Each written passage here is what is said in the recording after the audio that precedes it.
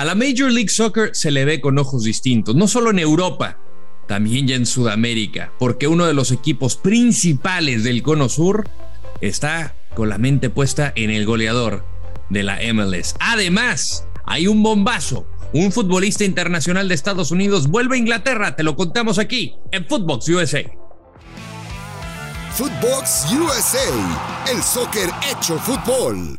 ¿Qué tal? ¿Cómo les va? Bienvenidos a Footbox USA, su destino de Major League Soccer y de la selección de las barras y las estrellas. Soy Rodolfo Landeros y con el gusto saludar de costa a costa al gran Patrick Meehan. Mi querido Patrick, buen inicio de semana y arrancamos con bombazo, ¿eh? ¿Qué nos tienes? Breaking News. ¿Qué tal, Rodo? Feliz de estar aquí contigo y con todos los que nos escuchan. Así es, arrancamos nueva temporada con exclusiva de seleccionado de Estados Unidos, DeAndre Yedlin, que lo buscan varios equipos en la MLS. Es muy probable que él siga jugando en Europa. Parece que el Hull City se quedaría con sus servicios. Pero aquí el tema es algo interesante porque es un club varios clubes de MLS que están intentando traerse un seleccionado de Estados Unidos, pero que no le quieren pagar lo que el jugador cree que merece, entonces se quedará un poco más en Europa, aunque el jugador le gustaría regresar. Así que seguramente ya más al final de su carrera. También hay un tema ahí con el Hull City que tienen un embargo, no pueden fichar, pero pagando una pequeña multa los dejarán fichar ya que quieren reforzar su equipo para cerrar la temporada. Así que DeAndre Yedlin podría pasar al Hull City con interés de equipos de MLS y parece que su regreso a casa se esperará unos años más. Interesante, ¿no? Como un futbolista que ha hecho prácticamente toda su carrera en Europa pues esté cotizando en el buen sentido, ¿no? Bien por él. Él tiene 28 años, pasó un par de temporadas en Seattle, de ahí fue fichado por el Tottenham y su carrera la ha hecho prácticamente en Inglaterra con Sunderland, Newcastle, y ahorita que pertenece al Galatasaray estaría entonces regresando para el equipo, para Inglaterra. Pues yo creo que es muy buena noticia para él, ¿no? Que al final es un fútbol que se le da, tiene mucho dinamismo. A mí me gusta lo de Yedlin. Sí, totalmente. Y aparte, su paso por Turquía no fue el mejor. Sí jugaba mucho, la mayoría del tiempo era titular, pero nada más, no sé si el estilo de fútbol de la liga no le daba para su manera de jugar, que sabemos que va por derecha, es un carrilero, te juega muy bien en ataque, es muy rápido todavía, es joven, tiene buena edad. Y en el fútbol turco tenía muchos minutos, era el titular, sin duda, solo que nunca sobresalió. Entonces ahí están intentando moverlo. Tal vez el jugador tampoco se siente tan cómodo, va y regresa, como tú dices, a Inglaterra, donde ha pasado la mayoría de su carrera, y Hull City que pues busca reforzar el equipo. Entonces le venden ese proyecto de que vamos fuertes para cierre la temporada, y eso le gusta a DeAndre Yedlin, que es seleccionado. Tiene mucha competencia, sabemos la selección de las barras y las estrellas con muchísimo jugador. Ya es de los veteranos increíblemente, así que puede ser un líder todavía con la selección, y seguir jugando en Europa sin duda es buenísimo para ellos. Sí, y yo la verdad, a mí me sigue sin convencer Serginho Dest, y a mí me gusta por esa banda, porque además de que tiene la velocidad, como le gusta a Berhalter, tiene capacidad de ir al ataque, es muy explosivo, tiene mucha velocidad. O sea, este cuate parece que no se le cansa el caballo, ¿no? O sea, vamos a ver, o sea, sí entiendo el punto de Serginho Dest, está en el Barcelona, uno de los mejores equipos del mundo, pero no he encontrado ese balance que ha tenido el jugador estadounidense holandés. No sé cómo lo veas y si tienes idea de quién lo estaba buscando en Estados Unidos. Sí, me parece bien, y puede ser Yedlin el titular, Serginho Dest ir por atrás de él, aprender de un jugador que ha pasado muchos años en Europa.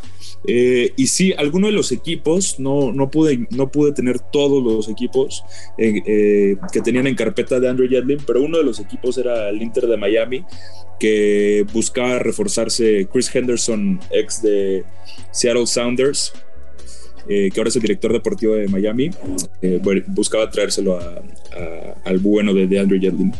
Interesante. Pues muy buena nota, Patrick Meehan, y seguimos con la actividad pendiente de lo que pase con DeAndre Yedlin. Pues ya se hizo oficial este lunes. el equipo de Orlando City ha fichado a Facundo Torres, un elemento de ataque joven, 21 años de edad.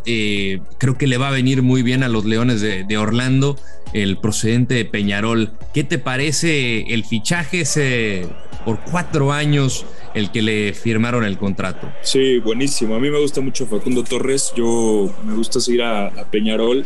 Es una de las joyas, o una joya más de la cantera de Peñarol. Hemos visto lo que ha pasado con Diego Rossi, con Brian Rodríguez, que han pasado por LAFC en la MLS.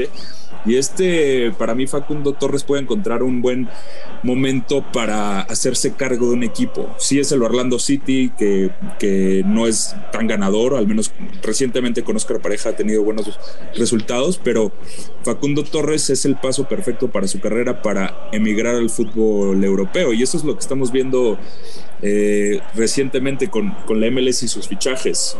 Facundo Torres va a preferir mucho más venirse a una liga que sabe que te va a vender en un futuro a Europa, aunque Orlando City tiene ahí un pequeño tema por Daryl Dike, que no lo dejaban irse, al final sí se fue. Pero me parece espectacular.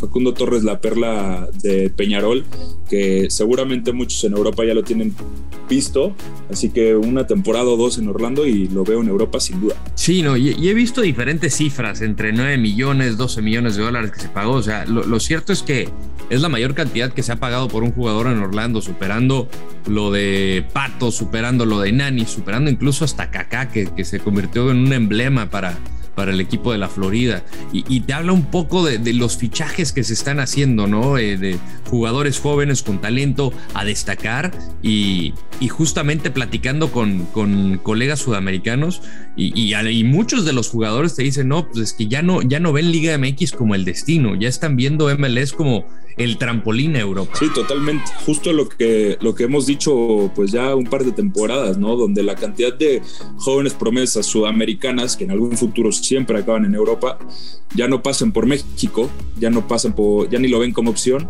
y muchas veces no solo México, sino no se quedan en su equipo. O sea, por ejemplo, Facundo Torres no se queda en Peñarol para irse a Europa, piensa en la MLS como una buena opción porque les da minutos, les da poder, les da oportunidad de hacerse importantes en un equipo, aprender a liderar a un vestidor, y luego llegan a Europa ya con buen nivel futbolístico, buen físico y aparte con una buena mentalidad. Así que me parece espectacular por Facundo Torres y por Orlando City, que para reemplazar a Nani pues necesitaba a alguien ahí muy importante en ataque. Sí, le va a venir bastante bien el zurdo. 9.1 millones se pagó con un bonus de 2 a Peñarol por el 70% de los derechos. Son 12 millones por Facundo, pero Peñarol se queda con 9.1 y el otro 30% pues va para la comisión, pero Peñarol tiene 30% de futura venta, así es que negocio redondo para Peñarol, y seguramente si sigue destacando, yo creo que tendrá el tiempo contado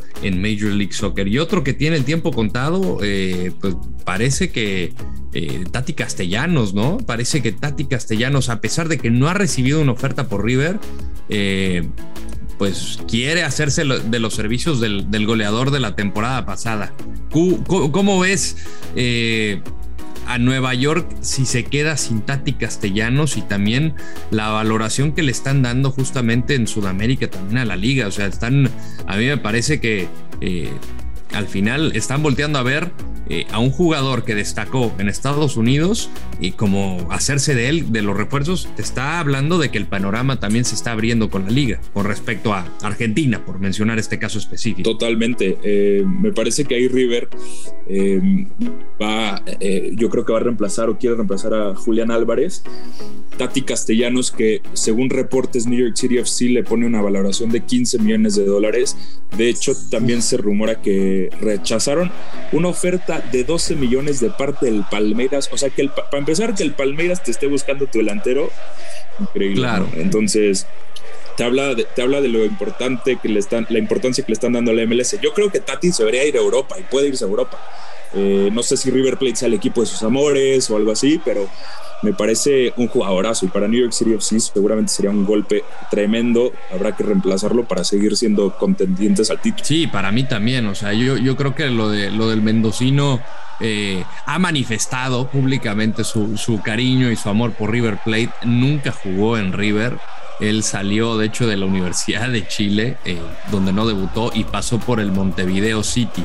Y pues me parece que el epicentro de su carrera ahorita está en Nueva York, pero hay que recordar, tiene 23 años, tiene mucho fútbol por delante, y pues obviamente el corazón te puede ganar, ¿no? Dice River Plate, siempre he sido hincha de River.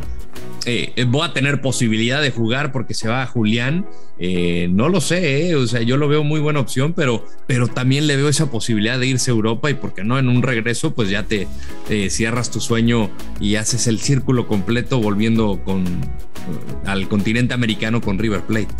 Sí, aparte de la oportunidad de competir en Libertadores, que siempre es, bueno, no solo de competir, sino que posibilidad de ganarlas importantes. De ganarla, claro. Claro, que es muy importante para los jugadores. Es una competencia con un prestigio impresionante. Entonces, no es mala opción. A mí me gustaría verlo en Europa para seguir ahí en el barco de lo que hace MLS y cómo exporta jugadores a Europa. Pero por Tati Castellanos, si va al club de sus amores, si puede ganar una Libertadores, si puede ser parte de un proyecto impresionante con Marcelo Gallardo, pues ¿por qué no? Bien por él, ya se lo merece, quedó campeón en MLS y ahora al siguiente paso de su carrera.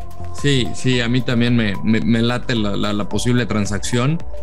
Se habla de que ya le habría dado el sí a River, pero sabemos esto de las transacciones y las negociaciones, todo puede suceder. La intención está, existe buena voluntad, pero a mí me da gusto que los equipos están haciendo y que no le den la vista gorda a Major League Soccer, porque me parece que en años anteriores era de que, es el goleador, ok, pero es de la Liga de los Estados Unidos, entonces lo hacían a menos. Hoy la perspectiva cambia, es una óptica completamente distinta, tanto de Sudamérica como de Europa. Ya en algún momento hasta Pep Guardiola lo mencionó. Y pues ya para cerrar, se viene Team USA, segundo lugar en el octagonal.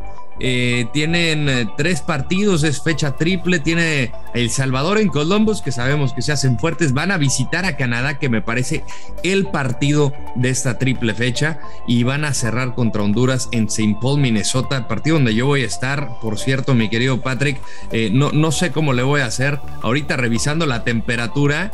7 grados Fahrenheit, para los que nos sintonizan en el sistema Celsius está menos 14 y estamos grabando cerca del mediodía, menos 14 grados. No sé ni cómo. No, lástima por ti, digo, gran experiencia, pero no me la chuto. Sí. Abrigarse, cuídate mucho y te van a tocar buenos partidos. Como dices, ese de Estados Unidos contra Canadá, pues se buscan ahí, se pelean el primer lugar. Me encanta ese partido, creo que los dos van a ir con todo. Vamos a ver un partido muy típico de CONCACAF, tal vez un par de rojas. Me gusta mucho, se viene emocionante cierre. Ya entraremos más a fondo a lo largo de la semana con la convocatoria, pero nada más viéndola de reojo, ya todos la vieron seguramente. Increíble la cantidad de jugadores que están en Europa, tienen un equipo tremendo, US Men's National Team.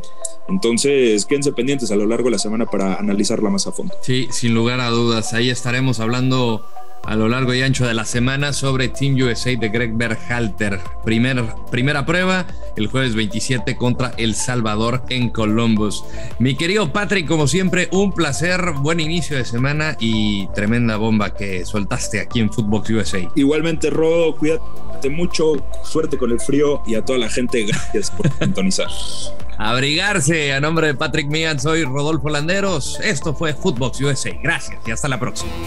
Esto fue Footbox USA, podcast exclusivo de Footbox.